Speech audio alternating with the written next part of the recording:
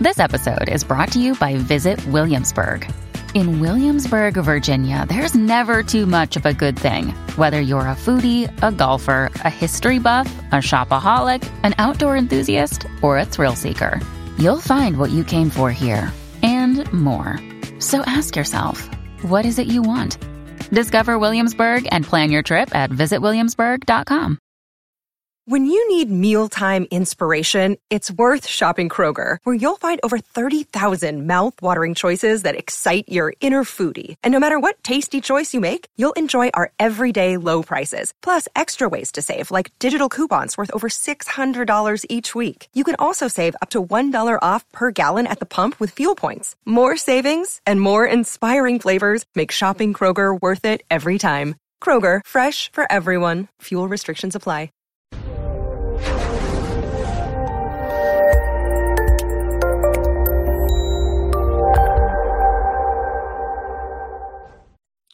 This episode was pre-recorded as part of a live continuing education webinar.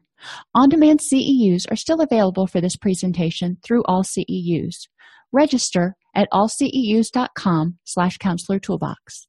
I'd like to welcome everybody to today's presentation using a strengths-based biopsychosocial approach to addressing anxiety. So that's a mouthful.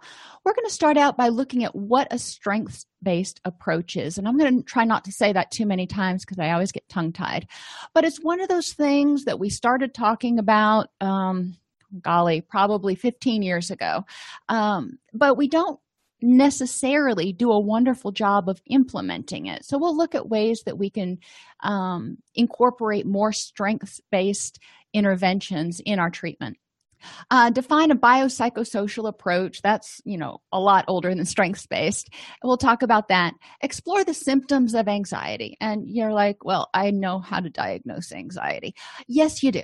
But let's look at why those symptoms are there and what function they serve, because that'll help us help the clients understand why they might be experiencing them. And then we'll identify potential causes of biological and psychological and social interventions for those symptoms. Because not everybody's going to want to use the same interventions. I've found over the many years I've been working with clients, some clients really like a cognitive approach. Some clients prefer a more holistic biomedical approach with a little bit of counseling in there. So we really want to talk with the client about, and here's a clue, about strengths-based, what works for them. So why do we care? Well, anxiety can be debilitating. Even if you're seeing a client who maybe recently was diagnosed with a chronic illness or a chronic pain condition or something, they may have some anxiety. And that constant revving, if you will, think about when you're anxious. You're kind of feeling like you're revved up. You're sitting in the driveway with a car in park, just kind of revving that gas. This low-grade chronic stress erodes your energy and your ability to concentrate, which means that anxiety can be a major trigger for addiction relapse because people just want to escape it for a while. They want to be able to rest. Increased physical pain. We know that anxiety increases the stress reaction. We know that stress reaction reduces serotonin because serotonin is our calming chemical. And when we're stressed, we don't need to be calm. We need to be doing something. So, through the HPA axis, we know that anxiety triggers the stress reaction and may lead to an increased perception of physical pain. It can also lead to actual increased pain. I mean, think about it. When you get stressed, when you get anxious, do you carry some of that stress in your neck, in your back, in your belly? I do. So thinking about how you experience anxiety can give you a little bit more sympathy and empathy for what your clients may be going through. And anxiety triggers sleep problems. When you are anxious, especially generalized anxiety, your body is perceiving that there's a threat and it can't really put its finger on what that threat is. So it's staying on alert most of the time, which means when you lay down to sleep, you may be sleeping, but you're probably not getting into that deep quality sleep because your body wants to make sure that you can wake up and be alert at a moment's notice. And when you're in deep sleep, you wake up and you're hard to wake up, but then it takes a minute to kind of get your bearings. So a lot of times we find with people with chronic anxiety, they're not sleeping well. So what does strengths-based mean? It's easier and more effective to build on something that already works to some extent. So I'll ask clients, what do you do that helps you feel less anxious? What do you do that helps you sleep better? Even if it's not a panacea, it may not fix everything, but I want to know what they're building on. What are they using right now that works? 10%. I'll settle for 10%. I'm cool with that because we can build on that. If it works a little bit, then they're going to be more likely to be treatment compliant with trying to strengthen that intervention than if I just threw something at them that they'd never heard of before. And they might try it and it might work, but there's a whole learning curve with it. If they're already doing something, they've gotten that initial learning curve out of the way, and we're just going to have gradual improvements.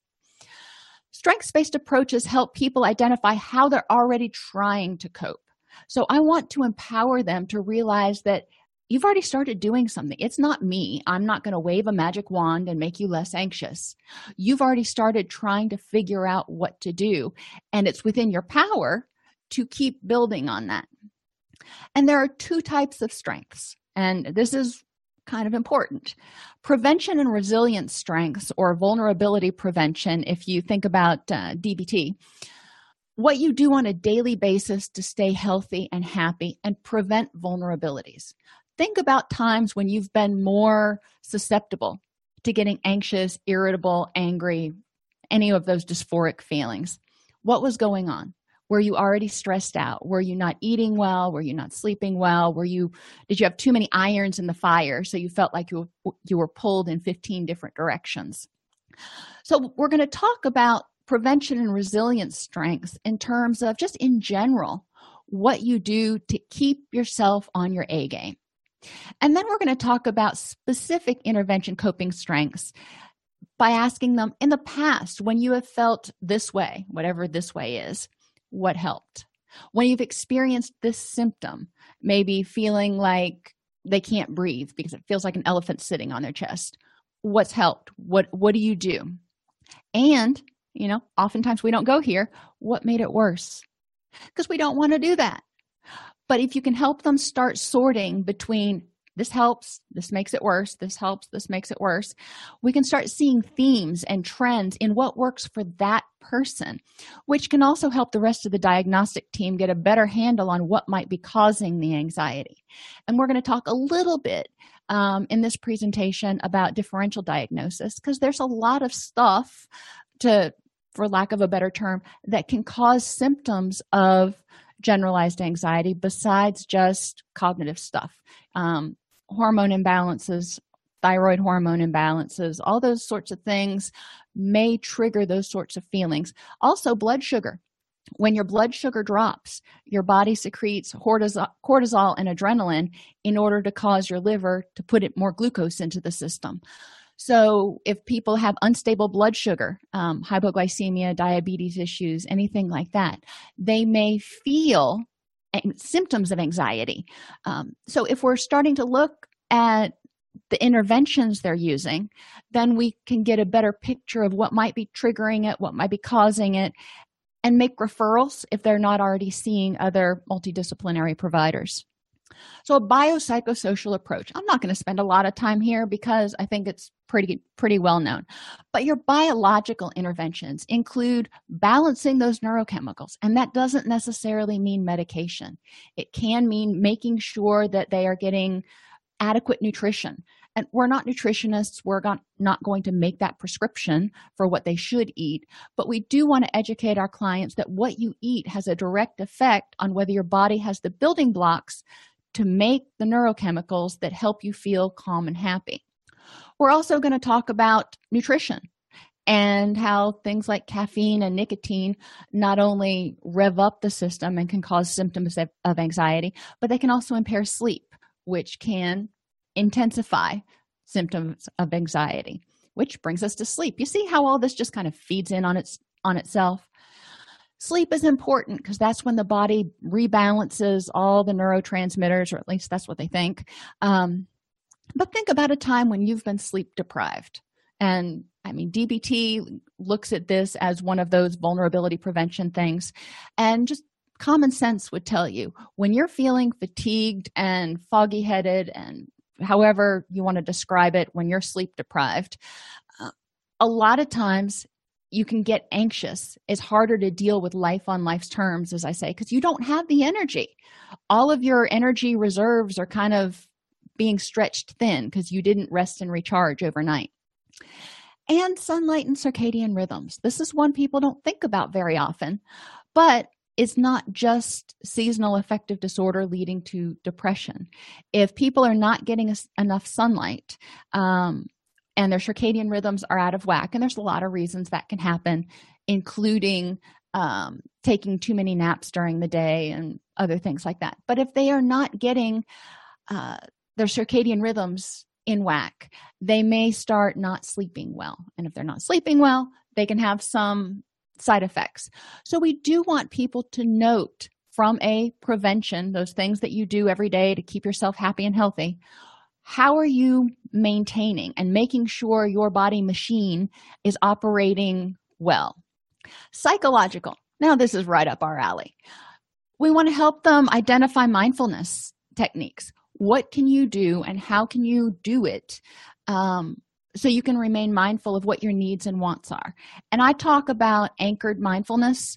So at every meal, before they eat or after they eat, I usually prefer before, they just kind of do a quick scan and go, how am I feeling? What am I thinking? What am I needing? It's not super in-depth, but it's a start. It's a start to get people paying attention to kind of where they're at instead of operating on autopilot and ignoring something until it makes the entire system break down. Distress tolerance skills.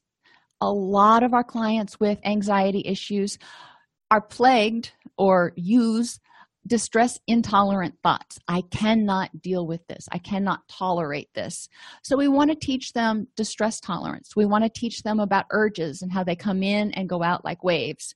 We want to teach them the improve and accepts acronyms from DBT to help them figure out, when there's something that happens that you can't control. And I use these examples a lot. This Saturday, my daughter's dog had this major anxiety attack. And yeah, it's a dog, but it's my daughter's pride and joy.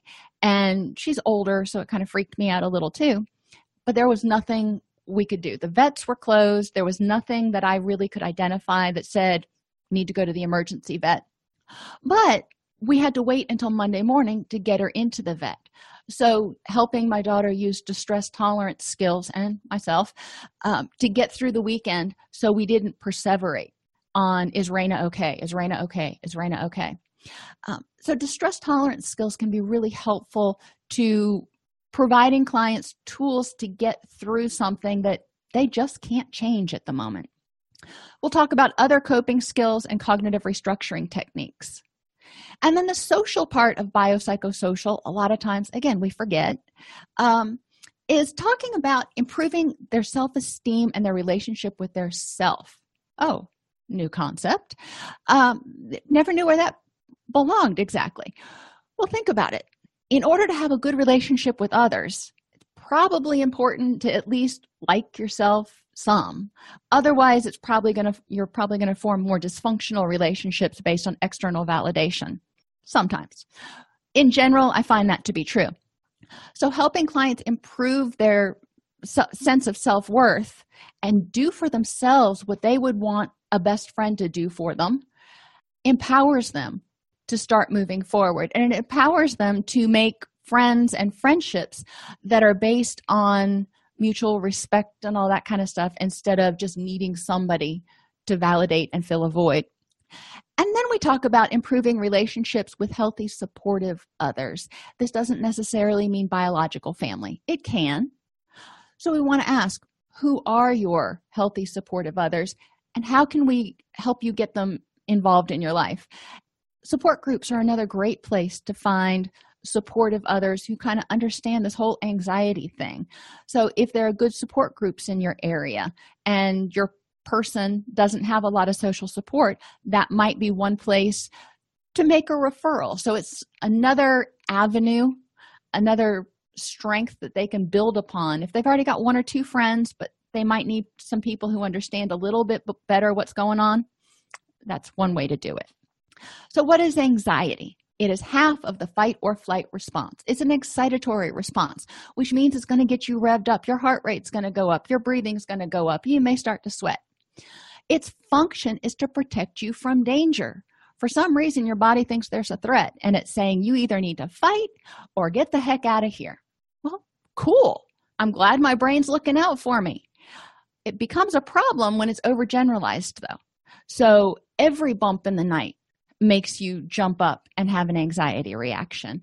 Or every time you hear sirens going by, you start to have an anxiety reaction. It can be a problem if it's overly intense or uncontrollable. And this is kind of more your panic attacks, but falls under that anxiety umbrella. And that can be debilitating. And it can become a problem when it's constant due to, and I use the term brain injury pretty loosely. They find that there are similar brain changes or injuries, if you will, in people who have PTSD, as well as people who have, traumatic brain injury from, a concussive sort of force. There are actual changes in the brain when there's exposure to extensive trauma-related stuff. So these people may experience more anxiety. Okay, well, we got to accept where the client is at and what they're dealing with, and then we can start figuring out what might be most helpful. Like depression, anxiety can be caused by excess serotonin. Yeah, who knew? Some of the research has indicated that too much serotonin may actually serve to trigger more depression, and serotonin has also been linked to some anxiety. It's also been linked to reducing some anxiety. So the question is, well, when is an SSRI helpful? And my short answer is ask the psychiatrist. But the long answer is that the neurochemicals in our brain are always operating in a balance. So it's not as easy as just going, oh, you've got that symptom, that means there's too little of this. Could be too much of something else. So it's kind of like developing a warm bath. You got to kind of figure out what the balance is for that person. And that's obviously going to be something the psychiatrist is going to handle. But helping them understand that our feelings are a direct result from the balance of neurochemicals in our brain. So our symptoms, generalized anxiety can vary. They may include persistent worrying or obsession about small or large concerns that is out of proportion to the impact of the event. Okay, so fine. Most of our clients who present with generalized anxiety are going to have this symptom. What do we do about it? Well, my first question is, what helps? When you are worrying, what helps you change gears? What helps you get a breather, even if it's just for 30 minutes? What helps you stop worrying, or at least not think about it for that small period of time? And do you have tools that you use to help rein it in and consider the proportion? They may or they may not. Some people are like, yeah, I start to worry, and then I realize that I'm really making a mountain out of a molehill, blah, blah, blah. And I'm like, okay, great. How do you do that? What skills do you use? I mean, it doesn't mean that the anxiety is not a problem. It's still coming up frequently, but they at least have a couple of things that they're doing when it happens. Inability to set aside or let go of worry. So as soon as they stop worrying, they get worried because they're not worrying. So acceptance and commitment therapy, we'll talk in a little while about the acronym FEAR and unhooking from emotions, realizing that we don't have to act on them. We'll talk about some challenging questions that we might encourage clients to ask. But again, starting out with when you notice that you're worrying and you try to ignore it and it keeps coming back, what do you do? When you have an inability to relax, you feel keyed up or on edge, is there anything you can do that helps you relax? A bubble bath, going on a walk, pulling weeds. Y'all know pulling weeds is mine. If I go out and I get outside, I'm too focused on the little weeds that keep popping up, mocking me, and I forget about whatever it was that was bothering me for that period of time. So we want to ask clients if they have anything like that. Difficulty concentrating, or the feeling that your mind just goes poof, blank. Well, we know that lack of sleep can do that too. So as we're listening to these symptoms, we also want to identify, when did this start? Is there anything that it's related to? Do you have episodes where it's worse and where it's better, which could indicate that there's a relationship to hormones or blood sugar or something else? Distress about making decisions for fear of making the wrong decision. When you have to make decisions, and we all do, how do you get past this fear? How do you go ahead and make that decision anyway? And what happens if it's wrong? How do you deal with that? Those are the things I want to know, because we're going to be encouraging people to make decisions. And if it happens, decisions sometimes, we want them to have the skills to be able to deal with that, as well as if it's a right decision. Carrying every option in a situation all the way out to its possible negative conclusion. So I was getting ready to go to this job interview. I didn't really know what I was walking into, and I did poorly in the job interview. So that means that I'm probably not going to get the job. And if I don't get the job, then in 3 months, I won't be able to pay my rent. So I'm probably going to be homeless. And then I'm not going to know what to do with my kids, and I'm going to lose my kids. And I'm just like, dude, take a breath. So sometimes people can go all the way out to the catastrophic sky is falling conclusion. Okay. So then we want to talk with them about what's the probability that it's going to get to that point. And, generally they come back with, not real probable, and they can give explanations for that. And difficulty handling uncertainty or indecisiveness goes back to that fear of making the wrong decision and fear of rejection, fear of not being what somebody else wants them to be necessarily. Other signs that we want to pay attention to: fatigue. Okay, well, there are like a bazillion different things that cause fatigue, and a lot of medical diagnoses. Not that I'm going to start throwing this out at clients, because that'll just increase their anxiety. Well, it could be Lyme disease, it could be this, it could be that. No.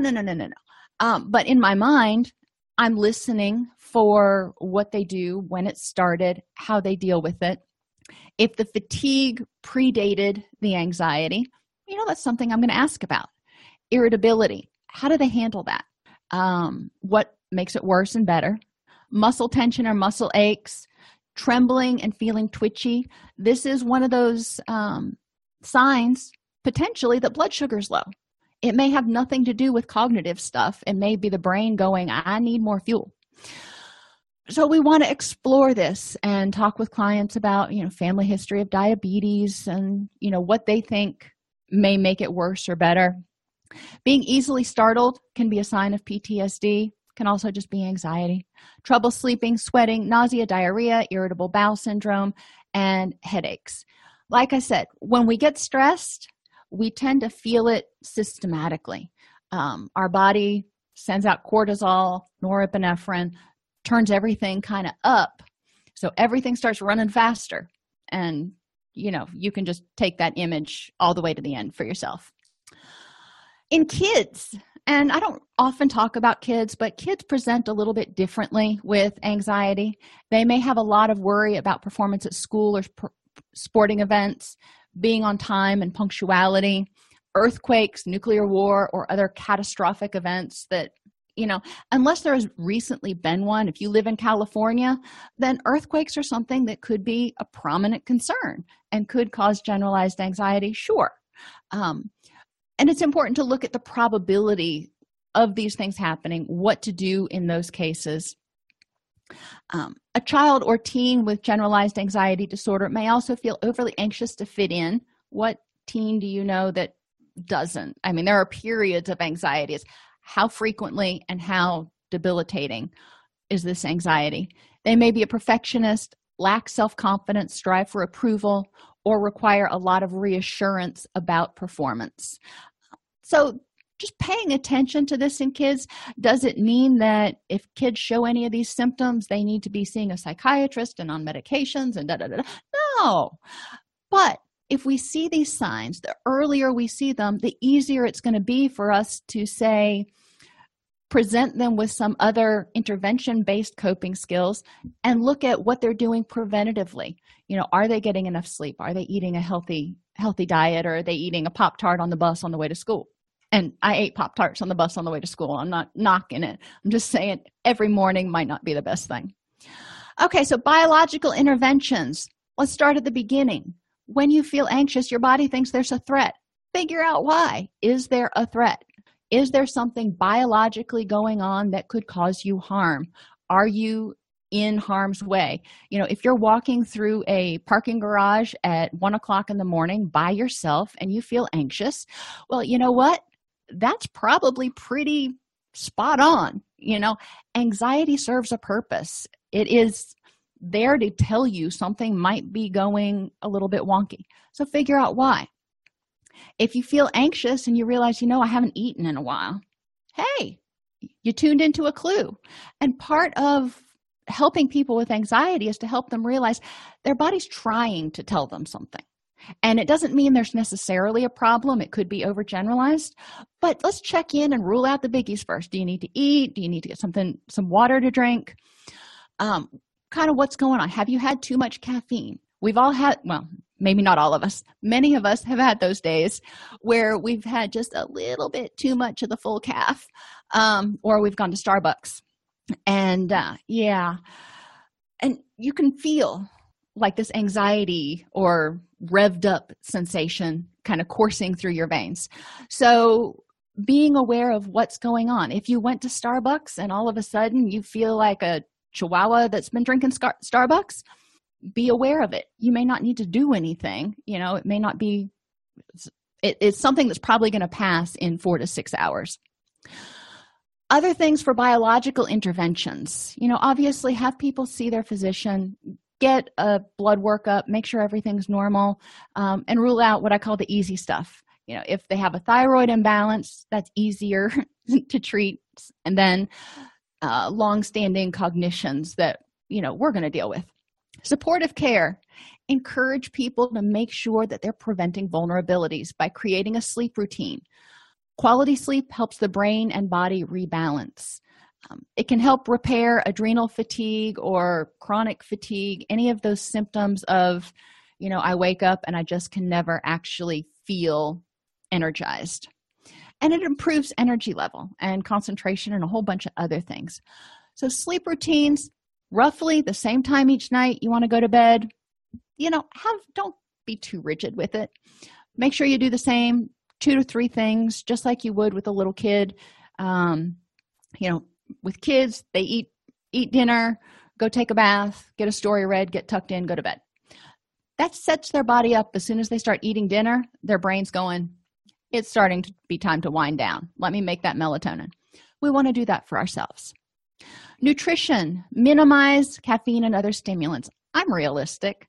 People who drink caffeine are probably not going to just be like, oh, that's not helpful. No problem. I'm going to cut it out.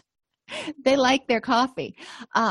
So help educate them about the effect of caffeine and nicotine and other stimulants, including pre-workout supplements if they're avid athletes, and let them make an educated decision with their healthcare provider. Encourage them to prevent spikes and drops in blood sugar, which can trigger the stress response and shakiness and just a sense of kind of dizziness and not feeling well. And drink enough water. Water is required for all of those electrical impulses and everything to go through our body. If we're dehydrated, even 1%, we start feeling foggy-headed and have difficulty making decisions. Make sure they get sunlight. Vitamin D, they've actually implicated in mood issues, but they're not sure why. They know the areas of the brain that are responsible for depression and anxiety have a lot of receptors for vitamin D, but they're not sure how it all works together. Sunlight prompts the skin to tell the brain to produce neurotransmitters, which sets circadian rhythms and impacts the release of serotonin, melatonin, and GABA. Now, your natural serotonin typically is your anti-anxiety antidote, and GABA is too. So when serotonin levels are low, people often, when their natural serotonin levels are low, people tend to experience some more anxiety. But as I said in the beginning of the presentation, the research is somewhat conflicting on this, which is why I encourage patients to advocate for themselves. And if they start on an SSRI or something because they think that's going to help them and it doesn't, talk to their doctor. If it makes their symptoms worse, talk to their doctor, because there are other medications if they need that. But we also want to look at what can you do lifestyle-wise to help your body function efficiently. Think about your body as a car. Think about whatever really nice car you want, but you wouldn't run that car on the same oil for 15 years with 100 pounds of dog food in the trunk and expect it to operate efficiently and effectively. Well, stress is kind of like that 100 pounds of dog food in the trunk. And not getting enough sleep is like putting in really bad gas, if you will. So we want to help people make sure their body machine is doing as much as it can, and then we can figure out where to go from there. Exercise does have a relaxing effect, but start slowly. I'm not saying go to the gym and bust hump for 40 minutes 3 times a week. I'm saying walk around the block a couple of times with your dog. That is, doing something is better than nothing. Obviously, have them clear it with their physician first. Other supportive care things.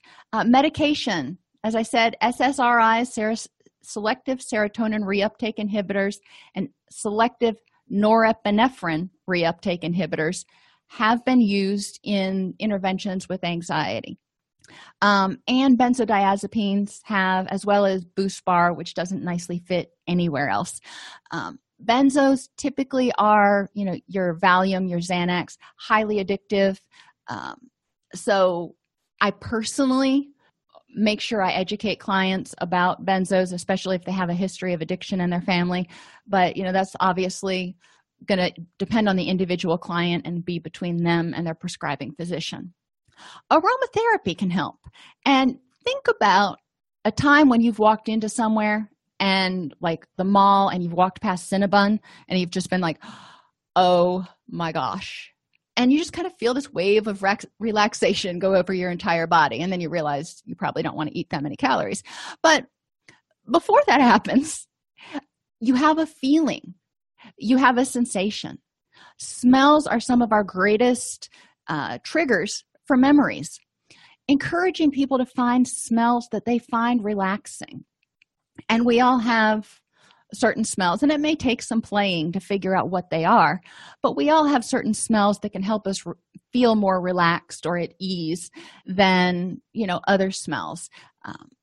Smells that remind me of, certain places tend to stress me out more than smells that remind me of my grandmother's house, which is Pine Sol. So, I can just clean with Pine Sol and I'm good.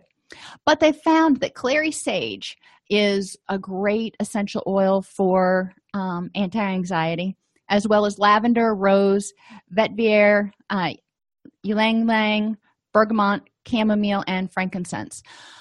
You can go to davidwolf.com, draxe.com to read more about those. Now, remember, aromatherapy, especially essential oils, clients don't want to put those directly on their skin, especially without working with a licensed aromatherapist. But smelling them can have a similar effect. I sprinkle clary sage on my pillow every night, but that's me. So figuring out what works for that client. We also use on our dogs, I don't like to give them actual oral supplements, valerian, and I put it on their collars before there's a thunderstorm, and it helps. I've done an A/B test, and there's definitely a difference in their mood and their shakiness and everything when a thunderstorm comes for the two that have thunderstorm anxiety. So do some exploration, or encourage your clients to do exploration. They don't have to buy these right away. They can go down to the local health food store. Most of them have essential oils. Have them sniff them. If they sniff it and they go, oh, that's disgusting, well, that's probably not going to work for them. But they might find some that they smell and they're like, I like this. It could be a scent that's not even related to a prior memory. They found, these essential oils here aren't necessarily related to a memory when they help calming, which is why lavender and chamomile are in a lot of baby baths and baby shampoos. Well, babies certainly don't have any point of reference for that, but there's something about those oils that can be soothing.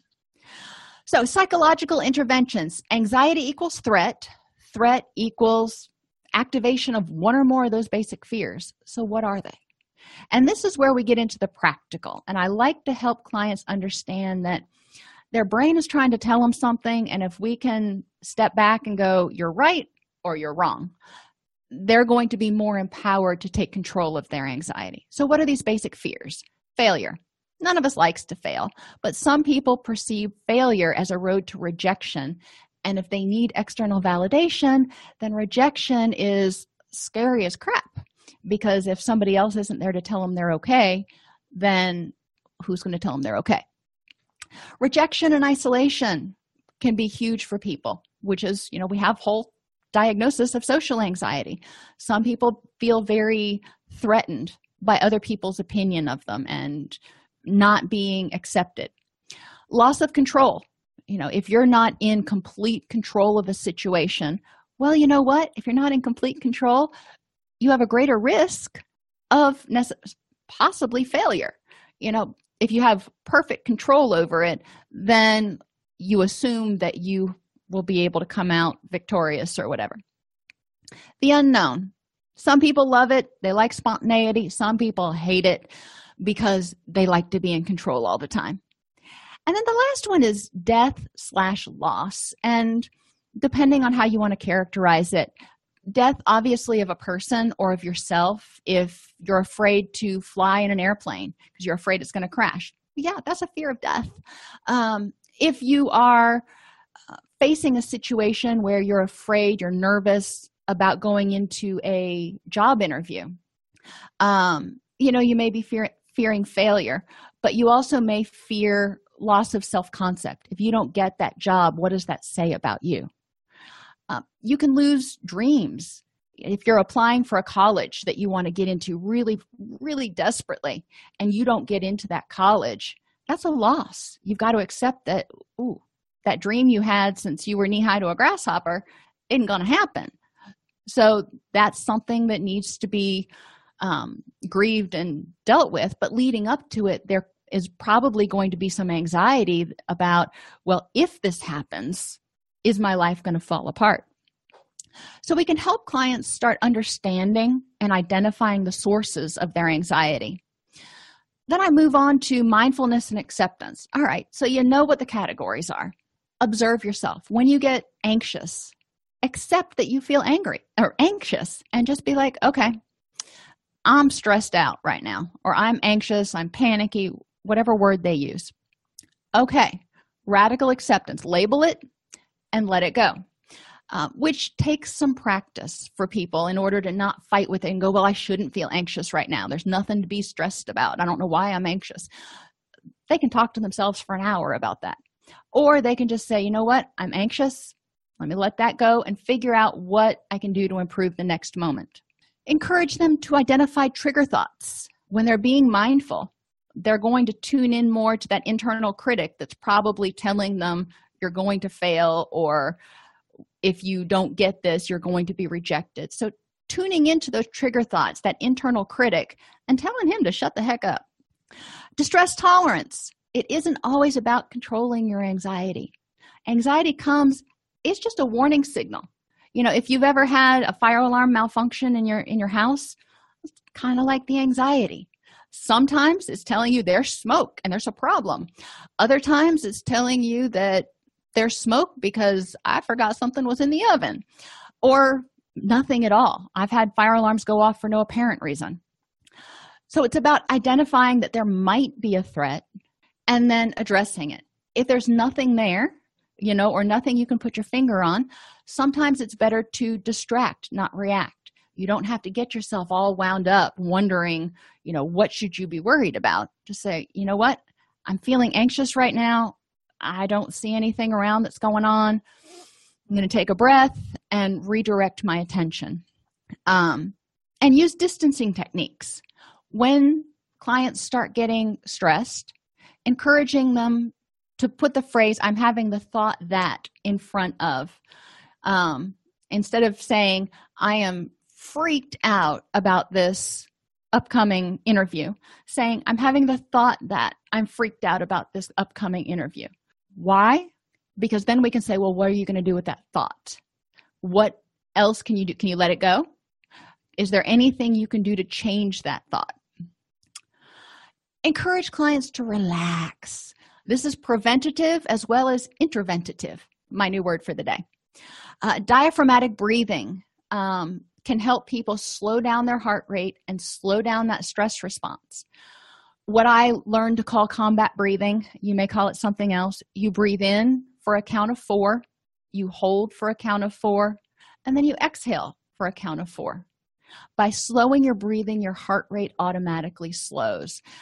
So people who are having a panic attack, who are having an anxiety moment, can calm themselves down. If you get cut off in traffic and you have that panic moment, slowing breathing will help get you back to baseline more quickly. If you're in the place where you can and you're willing to do it, meditation can help. Meditating can help you focus on your breath and really focus on what the energies in your body are doing. Another relaxation skill, and I always tell you guys that there are all kinds of resources on the internet for it, but I don't usually show you. So, and of course, that's not going to come up the way I wanted it to. Well, I'll do that at the end of class so we get through it. But I Googled, forgive the verb, progressive muscular relaxation videos, and I found a bunch that were on YouTube. I'm not recommending any particular one because I haven't watched them all. Obviously, you're going to watch it before you recommend it to a client. But this way, they can lay down on their bed and just let a video walk them through the progressive muscular relaxation and help them relax. Self-esteem interventions. I keep talking about this fear of failure, fear of rejection, wanting to make sure that you are your own best friend to improve social relationships with others, yada, yada. Well, they need to figure out how their self-esteem is right now. So what's the difference between their real self, who they are right now, or how they think about themselves right now, versus who they think they should be? I have my clients write that down, and then we look at the should-bes, and we cross out the things that are just completely unreasonable. I'm never going to be 5'10" and redhead. That's just, I guess I could be redhead. But naturally, no. So cross those off. That's not what's going to ever happen. So what's important in my ideal self? What things do I want to leave that are important? And then go back and compare it to the real self. And if there are differences, then set goals to start improving and becoming the person they want to be. It's a pretty academic exercise. Encourage compassionate self-talk. Too often, our clients are just nasty to themselves. They hold themselves up to this standard, and they hold everybody else to this standard down here. And I'm like, well, if you're not going to hold anybody else to this standard, why do you hold yourself there? You're just creating a situation where you reject yourself and you feel like a failure. There's a concept. Encourage them to spotlight strengths. What strengths do you have? What do you bring to the table? What is awesome about you? And a lot of times they hate answering this question. So I'll have them write it down in a journal, add to it over a couple of weeks, and then we look at it together. And encourage them to accept imperfections. I present to them the concept of yin and yang.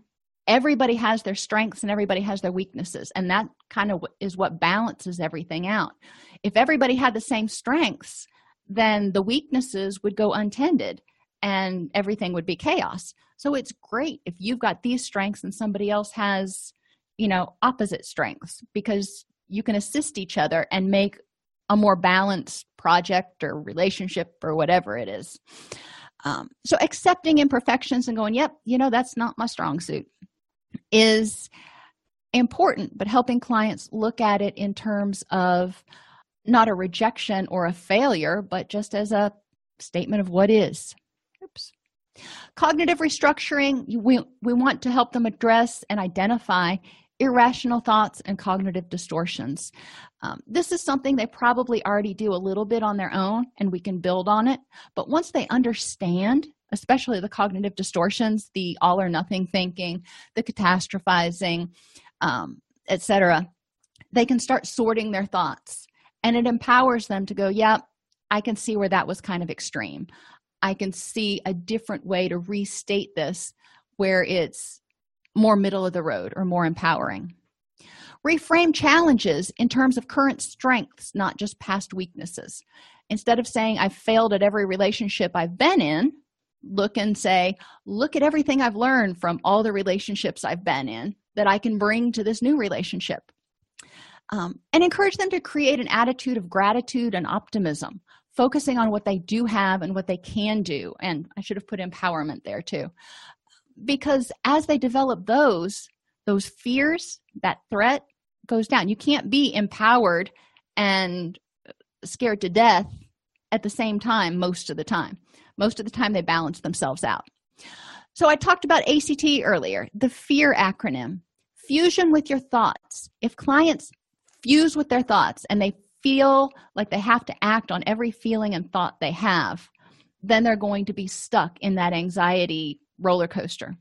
If they can separate and going, I'm having the feeling that I'm anxious, or if they can view their anxiety as a bubble and let it float up, there are a lot of different unhooking or diffusion exercises that they can do. So they can let go of that anxiety and focus on what is in the moment. Evaluate their experience in a way that empowers them instead of disempowers them. Instead of looking at it as a failure, looking at something as evidence of courage to step out of their comfort zone and try something that they wouldn't necessarily succeed at, and a learning opportunity. So I encourage them to look at how else could you restate this that would be empowering and positive. And if they want to avoid their experiences, a lot of us don't go headlong into fear. That's just not what we want to do. So gradual exposure is one of those things.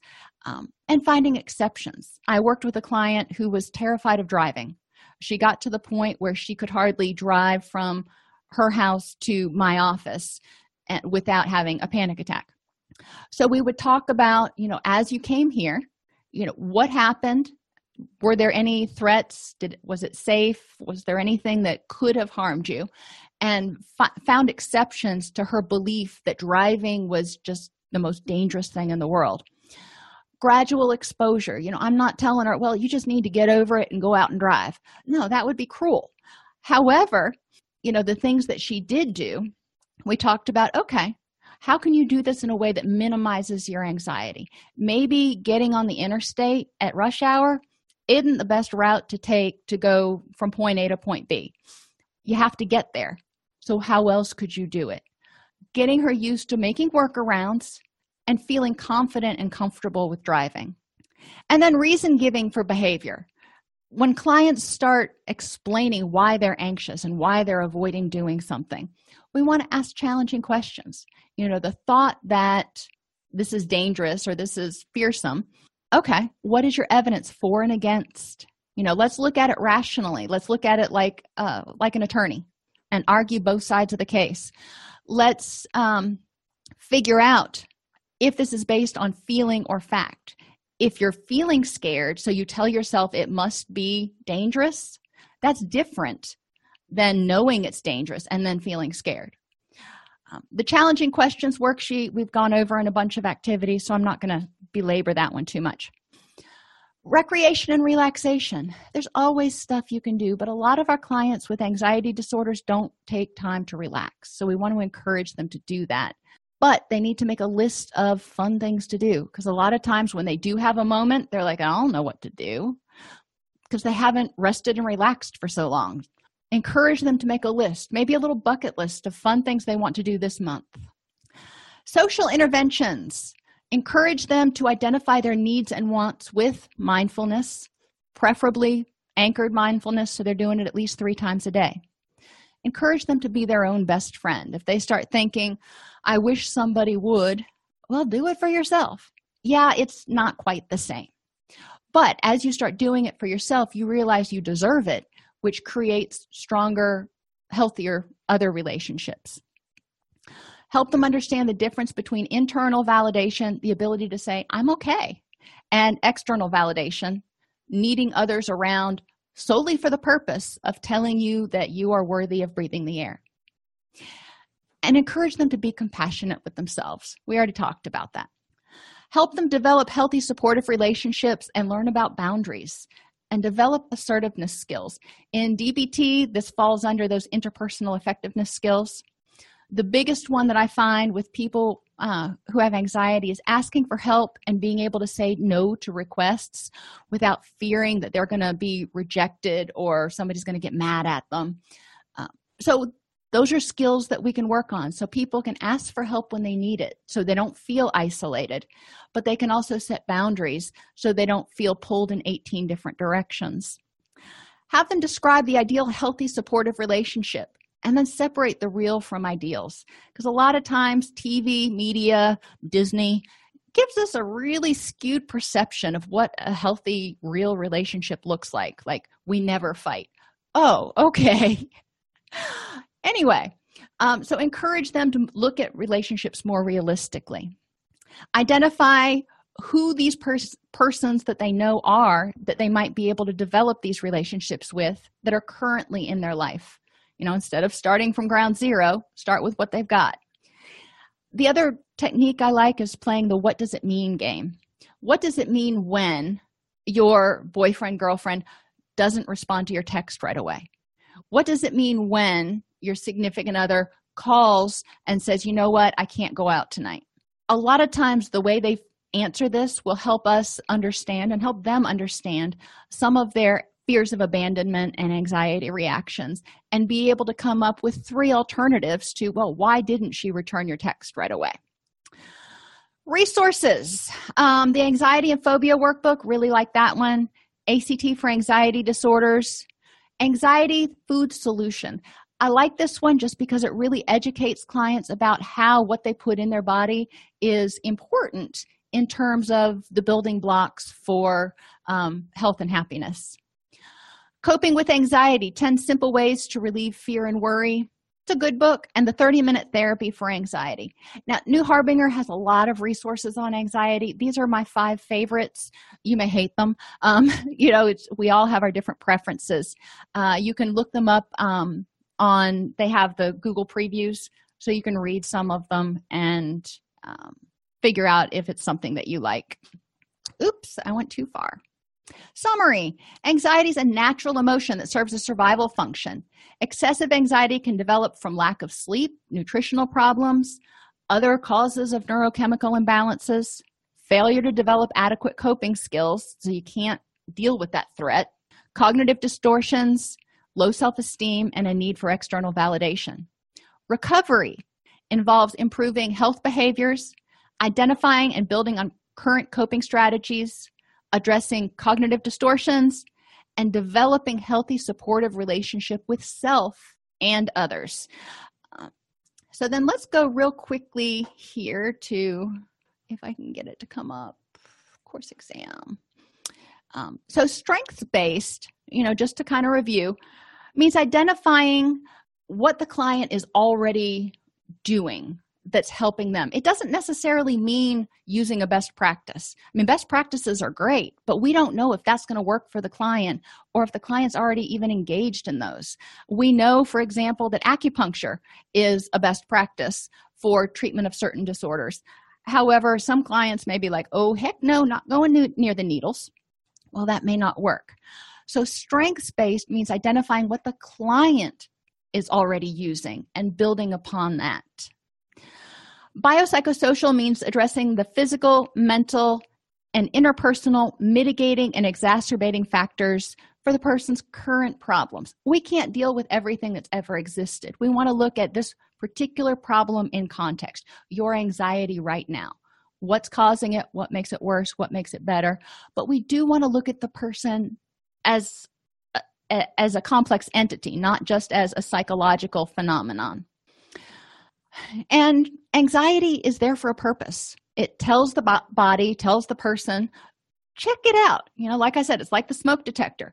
Could mean there's a problem, may just be a false alarm. But anxiety is there to help protect people. And a variety of skills, including distress tolerance and relaxation skills, can be very helpful in helping people deal with anxiety, because when they start to feel that anxiety reaction, when their heart starts to race, they might start to feel like they're spiraling out of control. By giving them tools to be able to kind of get their heart rate under control, get their breathing under control, and deal with some of those distress intolerant thoughts that are prompting the stress reaction, we can empower them to take control of their current situation. Are there any questions? Let me see if I can find that. If you enjoy this podcast, please like and subscribe either in your podcast player or on YouTube. You can attend and participate in our live webinars with Dr. Snipes by subscribing at allceus.com/counselor toolbox. This episode has been brought to you in part by allceus.com, providing 24/7 multimedia continuing education and pre-certification training to counselors, therapists, and nurses since 2006. Use coupon code Counselor Toolbox to get a 20% discount off your order this month.